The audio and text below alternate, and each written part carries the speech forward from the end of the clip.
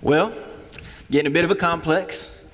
I think I've preached, I don't know how many times, but I think this is the fifth time that there's been a technological issue. And so we're going to keep going. If the power goes out, I'm going to keep preaching. I'm just so thankful that you're here. I'm going to pray for us, and then we're going to open up the precious Word of God. So let's bow together. Heavenly Father, you are good, and all your promises, they come true. We can count on them. God, you deliver us. You have offered us salvation in your Son, Jesus. We rest in him today. We ask, God, that you would open our eyes, that you would enlighten our hearts, Lord. Bring about your Spirit in this place. Spirit of God, move and work. I pray, Lord, that you would just speak into our lives, that we wouldn't just realize, recognize, understand things, God, but that we would be mobilized as your body to make change and to see change happen in our midst, because we know, God, that you want to draw us close to you. And so we pray that you would do that in these moments, and that you would do that as you send us from this place today. Now, as we open your word, God, you have full reign to draw us closer to your Son, Jesus. Draw our affections toward Jesus. It's in his name we pray. Amen. So lightning flashed through the darkness over Donald Lubeck's bedroom skylight. Before the 80-year-old could count to 1,000, he was shaken by a blast of thunder. It was 11 p.m. and the storm had settled just over his 2-story wood home in a rural city in Massachusetts. He woke up and he heard the smoke alarm beeping. And so he padded downstairs, barefoot, went to the basement door and opened up that door, and flames just exploded through the door. And this sudden gust from the doorway instantaneously created this inferno of smoldering fire, most likely caused by the lightning hitting the fuse box in the basement. His hair and his face are singed, and he fled back upstairs to call 911 from his bedroom. He would later say, "I felt safe because the room that I was going to had an exterior doorway that would go downstairs," and so he was counting on that. But as he got back upstairs, he realized that the phone didn't work. He realized, too, that the exterior hallway was blocked off because there was now already a wall of flames. And so Donald Lubeck started panicking. He realized he was trapped. You see, Donald, he lived with his daughter and his 2 granddaughters, but they happened to be away for the night. He knew that he was all alone. He thought, no one is going to come and help me. No one really knows I'm here. His house was 3 miles off the main road, and it was hidden by a bunch of trees, pine trees. And he knew that calling out would be fruitless. No one would be there to help him. So he's sitting there upstairs, and he could hear the fire growing and roaring, cracks, booms, bangs all over the place. And the only thing he could think was, I'm going to die alone, and I have no one to say goodbye to. However, up the hill, about 1/3 of a mile away, was Donald Lubeck's closest neighbors, Jeremy Wentworth and his wife. And because of the storm, Jeremy had also woken up, and he heard what he thought were crickets going on outside. But finally, it occurred to him, the sound was more like a smoke detector. Now, I want you to imagine yourself in one of 2 places in this scenario, in this story. I want you to think that, what would you do if you're Donald Lubeck? Okay, you're alone, you're all alone upstairs, there's fire going everywhere, you think that no one's coming to get you. Or you're Jeremy Wentworth, there's a storm going on and you hear a fire detector. What would your neighbors do? If you're Donald Lubeck, how do you think your neighbors would respond? If you're Jeremy Wentworth, as a neighbor, how would you respond? What would you do? Now, maybe for you, you've got some stereotypical neighbors in your life. I know that I do. In fact, one of my neighbors lives right across the street. It's one of our pastors, John Pierce. Fantastic neighbor. So I'm not talking about John when I mention any of these following people, okay? Just keep that in mind. But maybe you have a nosy neighbor. Anybody got a nosy neighbor? You know, the type that knows all the gossip in your neighborhood. they're always asking questions, and anytime you see them, they just have something to say about somebody else.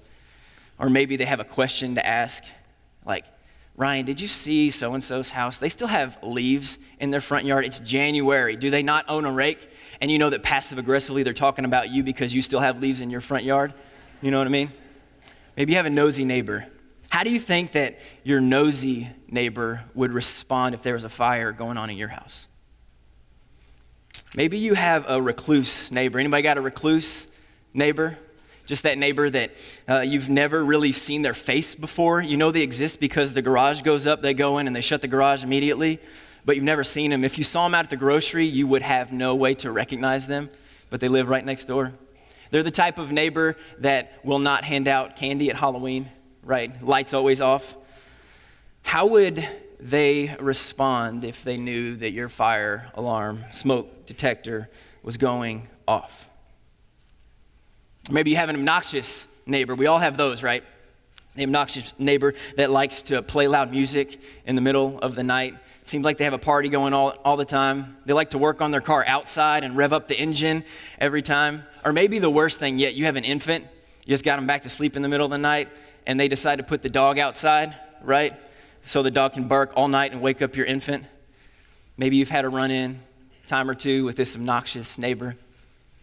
How do you think that they would respond if the smoke detector was going off in your home? Maybe for you, you've had one too many neighbors like this. And because of that, you've moved out somewhere where you're like, man, I am not going to have any neighbors anymore. You've tried really hard not to know anybody in your neighborhood. This morning, as we navigate relationships that we have, or maybe for you that you don't have with your neighbors, I want to ask you a few questions. And I think that these questions can help really orient us all and give us a framework with which to think about our neighbors. What if I told you that God has a plan for you when it comes to your neighbors? What if I told you that God has providentially placed you where you are right now to have an eternal impact on your neighbors? What if I told you that God wants you to build real relationships with your neighbors, with the people that you live by, the people that you work with, the people in your sphere of influence? If you have your Bibles, go ahead and open them up. We're going to be looking at 1 Corinthians chapter 10, starting in verse 23. Now, this is not a typical passage that we would look to when discussing the topic of neighbors. In fact, most of us would probably turn over to Luke chapter 10. It's there we find the parable of the Good Samaritan. You're probably familiar with that. But having just covered that parable and just unpacked that passage last semester in our Share Hope series, it was an evangelism series we had about taking Jesus, taking hope to people. If you haven't checked that out, it's available online or on our app. I think you should go watch that. But having checked that out just recently and unpacked that, I thought we would look at a different passage this morning. And so we're looking at 1 Corinthians 10. Now, before I read this, before we jump into this text, I don't believe that the main thrust of these verses, is to answer this question, who is my neighbor? How are we to treat our neighbors? In fact, I think that it's better found there in Luke chapter 10. But as you'll see as we dive in and really unpack this passage, we have some great implications that we can find from this passage in regard to how we should treat our neighbors, what our relationships should look like with our neighbors. I believe that the main thrust of this passage, as I will unpack as we move along, is really to address some issues that the Corinthian church had. You see, the Apostle Paul, he writes these verses to combat some inaccuracies that they had in their thinking. Got some new believers, and these new believers now have this liberty. They have this freedom, this Christian freedom. And because they're saved by Jesus and they have this freedom, they think that, man, I can do whatever I want to. And so Paul's addressing this. He's telling them, hey, that's not how you're supposed to live. You have not been set free to appease your own desires, but rather, and this is important, to bring glory to God. That's why you've been set free. That's the main thrust of the passage we're about ready to unpack. And we'll see that more as we get to verse 31.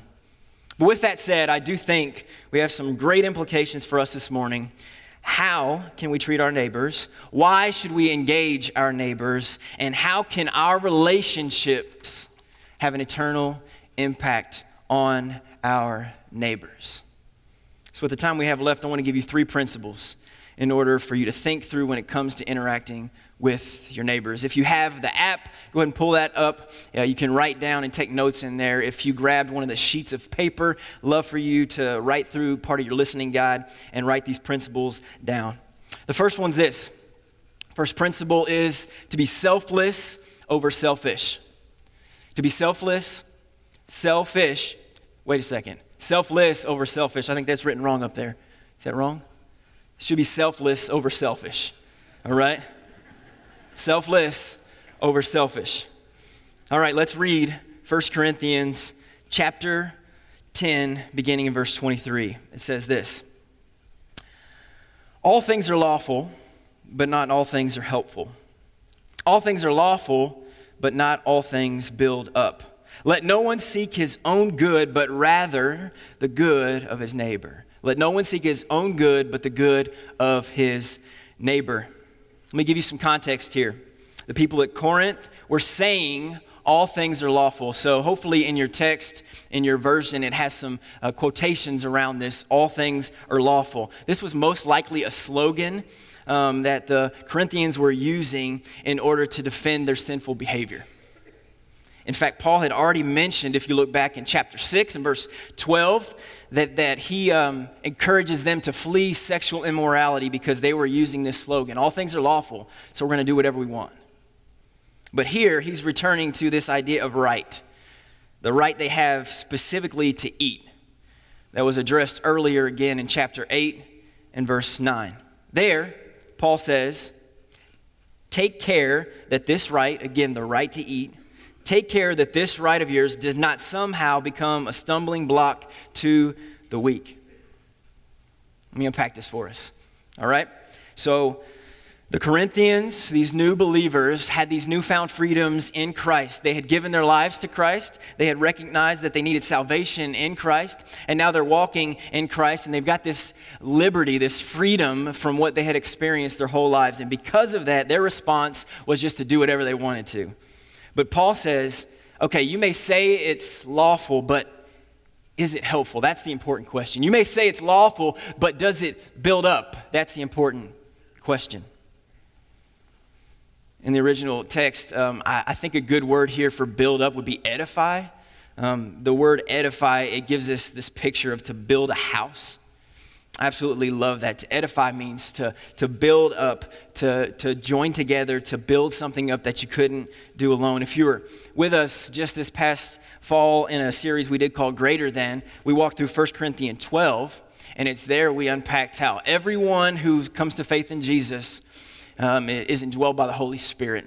And when you're indwelled by the Holy Spirit, then you have been given a spiritual gift, and you're to use that gift along with other believers to contribute, to edify, to build up the body. If you've been through Growth Track, you've heard me talk about this a lot. I'm passionate about how the Holy Spirit gifts us and how we're to contribute together to build up the body. And that's what Paul is getting at here when he says it may be lawful, it may be within the rules, but it really doesn't build up. It may be lawful, maybe within the rules, but it really doesn't edify. It's really not helpful. Let me give you some lighthearted examples to help you understand this. I have been married almost 16 years now. It's hard to believe, almost 16 years. And I've paid a lot of dumb tax when it comes to being a husband. Any husband in here paid a lot of dumb tax? You've learned a lot of things. Yeah, that is certainly me. So I'm going to give you some things, husbands, that may be lawful within the context of marriage, but probably are not helpful, nor will they build up your marriage. Okay, so if you're a new husband, listen and really lean in to some of these things. It may be lawful and it may be within your right to actually use or lay your head on a decorative pillow. Okay? That may be okay. But let me tell you, the 15 decorative pillows you have on your bed or on your couch, don't touch them. They're not there for you, okay? It may be lawful, but it's not going to build up your marriage. Okay? It's just a truth. Lean into that one. Okay? It may be lawful for you while you're in the car with your wife, if you ever ride in the passenger seat, it may be lawful for you to say something like, hey, sweetie, slow down. Or, hey, sweetie, watch out here, give directions on where you go. But that's not helpful in your marriage, okay? Don't tell your wife how to drive. It's not good. Done it. I've paid the dumb tax, okay? May be lawful, and you may think that you have a right to ask this question to your wife. I've done this before as well, shamefully. Hey, sweetie, did you enjoy that entire carton of ice cream? Yeah. That may be within the right for you to say something like that. But it's not going to build up your marriage. It's not helpful in your marriage at all. Now, I realize these are some silly examples, but really what I'm trying to get at here is you need to deny yourself and think about someone else. You need to be selfless rather than selfish. And when you do that, you build up others and you build up your marriage. Paul, in these 2 verses, he's telling us choose edification over gratification. He's telling us choose to invest in others rather than to indulge in yourself. He's telling you to be selfless rather than to be selfish. And as believers, we must have an others-oriented posture when making a decision that might have an effect on our neighbors. Let me say that again. As believers, we must have an others-oriented posture when making a decision that might have an effect on our neighbors, whether believers or unbelievers that we're affecting. Why? Because it brings glory to God and it points people to Jesus. And I'm going to say that at least 3 times, so I want you to write it down now. So when I say it later, you can be like, yeah, that's what he said earlier, okay? But what does this look like practically? What does this look like practically? Okay, first, ask yourself this question. Do I have the right to do that? Do I have the right to do that? If the answer is yes, then you move on to the next question. Will it build me up and will it build up the people around me? If the answer is yes, guess what you do? You do it. All right, now, let's go back. Do I have the right to do that? Yes. Will it build me up and the others around me? If the answer is no, then you don't do it. You sacrifice what you want for others. You're selfless rather than being selfish. That's the first principle. That's the first guardrail we have in interacting with neighbors. The second one's this: to immerse over interrogate. To immerse over interrogate. Let's pick up reading in verse 25. Paul continues when he says this: eat whatever is sold in the meat market without raising any question on the ground of conscience. For the earth is the Lord's and the fullness thereof. If one of the believers invites you to dinner and you are disposed to go, eat whatever is set before you without raising any question on the ground of conscience. So you notice here that Paul kind of turns the page in regard to Christian liberty. So he has said, deny yourself. Now he is saying, use your Christian liberty. Now, if you're like me, you sometimes read this and you may think, man, this is like a contradiction to what he's telling us to do. But what I believe is that this is actually a balance or a healthy tension. And we see these balances, we see these tensions all throughout Scripture. And so in verse 25, I think what he's saying is it's good rather to immerse yourself in the life of your neighbor. It's good to immerse yourself in the life of your neighbor, not to really interrogate and to ask a lot of questions. And this declaration in verse 25 is grounded in verse 26, where he says, for the earth is the Lord's and the fullness thereof. So he's saying, eat whatever is sold in the meat market. Don't ask if what is sold, if what you're eating has actually been sacrificed to idols, but eat it, okay? Eat it. Use that Christian liberty. I think Paul is saying, don't make a mountain out of a molehill. Rather, go down to the level of a brother or sister in Christ.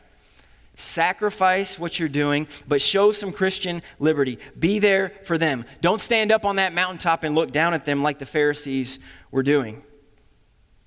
So often, if you're a believer in Jesus, it's so easy to do this, to stand up on that mountaintop and look at other people, and to dig and to dig and to dig and to find anything that you can wrong with them so that you can do one of two things. You can distance yourself from that person or you can judge that person.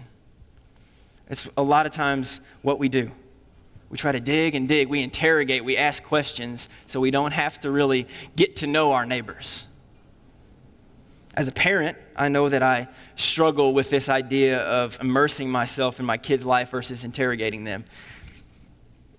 Big dad fail right here. So I'm preparing this sermon. I know I'm talking about this. And on Friday night, I hear my kids bickering in the other room. Now, rather than going in there and immersing myself in them and loving on them and showing grace to them, here's what I do as a parent. And I'm sure none of you have ever done this before, but this is what I did. I separated the two of them so I could question them separately. You know what I mean? I'm like, all right, Evie, you go in that room, Roman, you go in this room. And I go and I question them to try to catch what's happening, making sure that their stories align. And then I end up sending them to their room saying, hey, go think about what you've done, right? But what I need to do is just go in there and love on them. You know, when you walk into a dirty playroom, anybody have a playroom in their house with their kids? Okay. We have a playroom, it's always dirty. And whenever I go in there, my first response typically is to interrogate them and be like, hey, what happened here? You know, where's the tornado? Why does this room look like it does? And rather than doing that, what I need to go in there is just make a mess with them.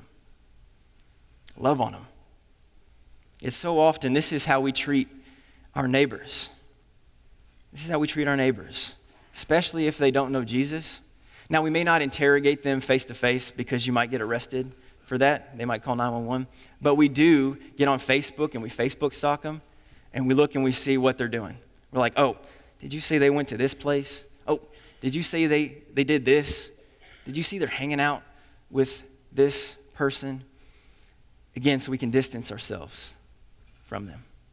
Again, so we can really judge them. But I think that this is what Paul is especially going against here. Look with me at verse 27. He's telling them to immerse yourself in the lives of unbelievers. Don't try to find a reason to offend them. Don't try to find a reason not to have dinner with them. It's the second time I'm going to say this, but as believers, if you know Jesus Christ as Lord and Savior, as a believer, you must have an others-oriented posture when making a decision that might have an effect on your neighbors. Why? Because it glorifies God and it points people to Jesus. In these three verses, I think Paul is saying, choose liberty over legalism. Choose to immerse yourself in the lives of others versus interrogate them. So I think we've put up now these two guardrails that hold a healthy tension. Okay, be selfless over being selfish and choose liberty over legalism. All right? And this third principle I think is going to kind of ground the whole thing together. The third one's this. It's to refrain over restrain. Refrain over restrain. Let's pick up. Let's jump back into verse 28. It says this. But if someone says to you, this has been offered in sacrifice, then do not eat it for the sake of the one who informed you and for the sake of conscience. I do not mean your conscience, but his. For why would my liberty be determined by someone else's conscience? If I partake with thankfulness, why am I denounced? Because of that for which I give thanks. So in these three verses, I believe that Paul returns his attention back to that of a believer in Jesus Christ.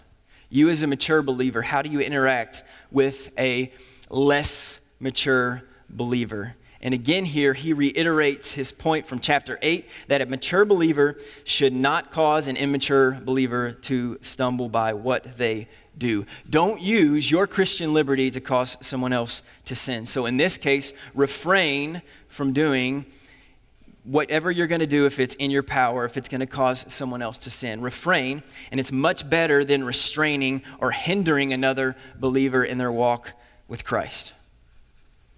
Now, here's where this passage gets a bit tricky. Maybe in your mind you're thinking, I don't really get how these two things hold in tension. But if you've followed along with me, you've heard Paul say, don't offend an unbeliever by not eating what he's brought to the table. So go ahead and eat, is what he's saying. But now he says, don't offend a young believer, maybe an immature believer, by eating something that has been sacrificed to an idol. So if you find out it's been sacrificed, don't eat it. If you don't know, you can eat it. You see the tension there? What do you do? How do you live in this? And I'm going to give you the answer. I'm going to give you some advice, what I believe that Scripture teaches. And I think that this is it's often misunderstood. So I want to unpack this slowly for us. If you have to choose between a Christian and a non-Christian, which one to offend a non-Christian, I'm going to say that again. Offend a non-Christian before you would offend a Christian. Now here's why, and this is the important part. In order that your love might be made manifest to the world for your brother in Christ, in order that your love for your brother in Christ might be made known to that unbeliever. Does that make sense? It's a hard one to understand, but rather than offend your Christian brother or sister, offend a non-Christian so that your non-Christian friend, unbelieving friend might ask, why are they doing that? Why are they sacrificing their liberties for their brother in Christ? That's what Paul is teaching. Now, I don't mean that you should go out and offend anyone and everyone. Don't go offend people. If you look forward just a little bit in verse 32, it says, give no offense neither to Jews, nor to the Greeks, nor to the church of God. But if an unbeliever asks you and a young Christian to go watch a movie, and you think by watching that movie it would cause your new believer friend to stumble, here's what you do. You don't go watch the movie. And that might offend your unbelieving friend because you don't go watch a movie with them. But you sacrifice that for your immature believer friend. Make sense? Okay. Sacrifice your Christian liberty for the sake of others. Refrain over restrain. Now, the basic rule here is to not offend your neighbor, whether they're a believer or an unbeliever. But if you have to choose, offend yourself before you would a weaker brother or sister. And if you have to choose, offend an unbeliever before you would a weaker brother or sister. But if you can, offend no one. Now, I know that that's a lot to unpack. But again, it's so very important. And it leads me to my final question of today, a question that I think that all of us should wrestle with in this room, whether you know Jesus or you don't know Jesus. But it's this. Why listen to these principles regarding your neighbors? Why listen to them? Why do them?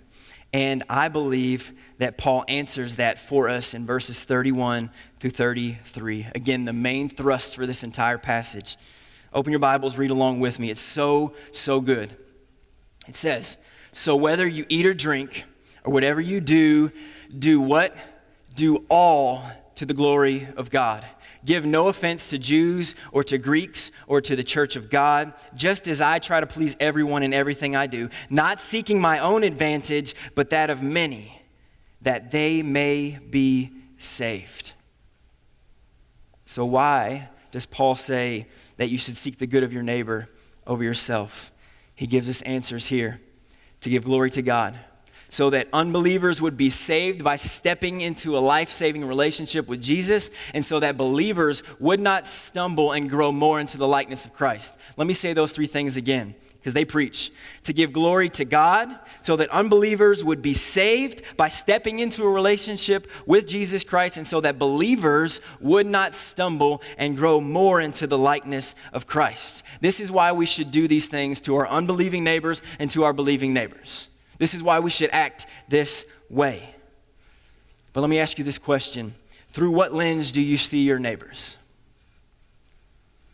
Through what lens do you see your neighbors? Honest evaluation here. This is a tough one. Do you see your neighbors as people to avoid? Do you see your neighbors as people to just deal with? Do you see your neighbors as a nuisance?